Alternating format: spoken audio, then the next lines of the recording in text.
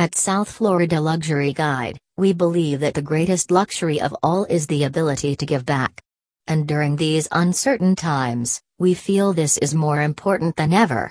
Below, we've listed some of the ways you can help and/or donate to local charities and non-profit organizations. Jack and Jill Children's Center.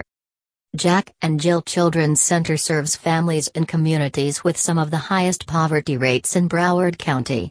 Although the center is temporarily closed, it continues to provide educational programs and family support services virtually.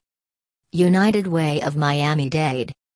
United Way of Miami-Dade and the Miami Herald have launched Operation Helping Hands, Miami Pandemic Response Fund, dedicated to supporting struggling families in our community with emergency needs such as rent, mortgage assistance, food, medication, and utilities, as well as issue micro-grants to small businesses.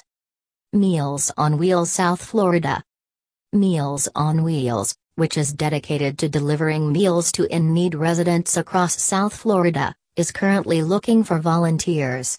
Donations are also welcome, as the organization is trying to help as many new homebound seniors as possible.